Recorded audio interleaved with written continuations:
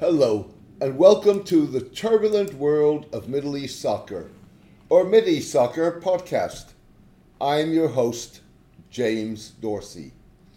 Egyptian General turned President Abdel Fattah al-Sisi sees the 2021 Men's Handball World Championship in Cairo and Alexandria as an opportunity to put his best foot forward at a time when Egypt's relations with its closest regional and global partners are encountering substantial headwinds. Successful hosting of the championship, the first to involve 32 rather than 24 competing teams, would also serve to counter criticism of the government's handling of the coronavirus pandemic. Egyptian Health Minister Hala Zayed recently admitted that many more Egyptians contracted the virus than the government has so far reported. Successful hosting would further put a crown in the feather of Egyptian-born International Handball Federation President Hassan Mustafa. Egypt has put strict pandemic-related precautionary health measures in place for the tournament from the moment teams, officials, and journalists arrive at Cairo International Airport. The measures apply to training, lodging and media arrangements, as well as the transfer to and from hotels and the championship's 4 designated match venues. Egypt is determined to ensure that the championship does not turn into a spreader of COVID-19. That concern prompted the International Handball Federation, or IHF, and Egyptian authorities at the last minute to shelve a plan to allow fans into the 4 venues that include the Cairo Stadium Sports Hall, the new Capital Sports Hall in Egypt's newly built desert capital east of Cairo, the Dr. Hassan Sports Hall in Giza, and the Borg Al Arab Sports Hall in Alexandria. The IHF said the decision was taken considering the current COVID-19 situation, as well as concerns that have been raised, amongst others, by the players themselves. Critics charge that Egypt is hosting the tournament even though it seems unable to meet the basic requirements of medical personnel who are on the front line of the fight against the pandemic. Doctors and nurses have protested against the high number of infections in their ranks because they lack access to sufficient personal protection equipment and are threatened with imprisonment if they fail to report to work despite the risk to their lives.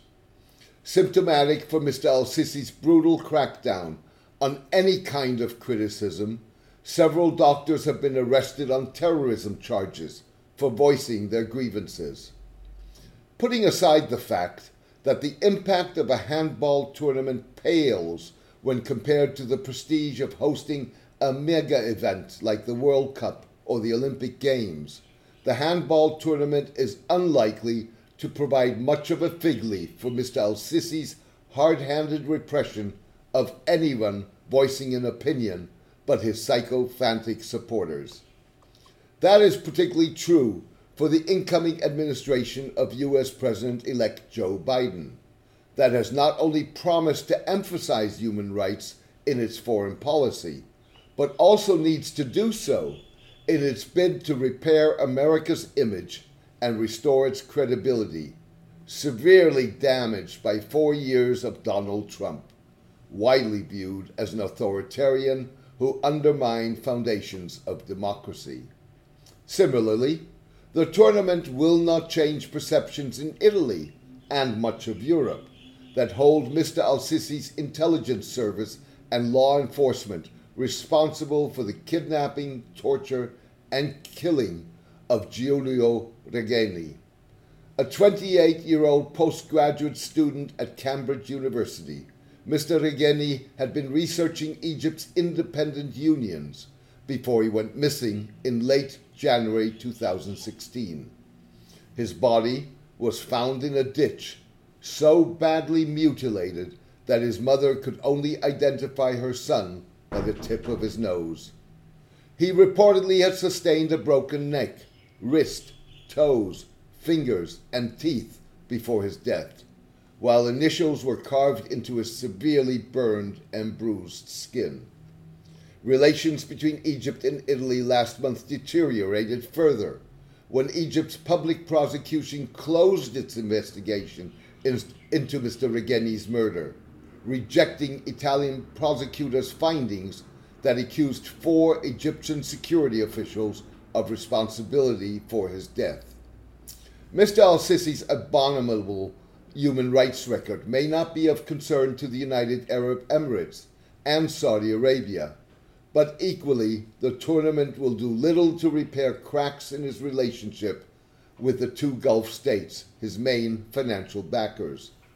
In a move that will not have gone unnoticed in Gulf capitals, Egypt anointed the newly opened Qatari-owned St. Regis Hotel on the banks of the Nile River in Cairo as one of the tournament's key logistics nodes, including its media center.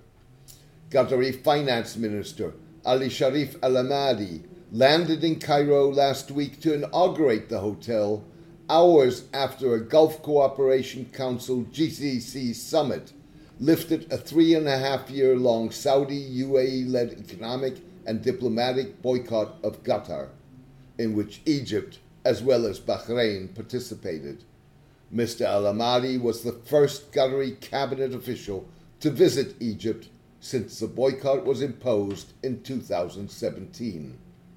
Showcasing the hotel constituted an expression of Egyptian concern that reconciliation with Qatar involved far too many concessions, including dropping demands for the closure of Qatar's state-funded freewheeling Al Jazeera television network and a halt to support of political groups like the Muslim Brotherhood. Egypt was forced to reluctantly agree to lifting the boycott, even though it accepted continued Qatari investment and Qatari gas supplies over the last 3.5 years. Egypt also felt sidelined by the UAE and Bahrain's establishment of diplomatic relations with Israel.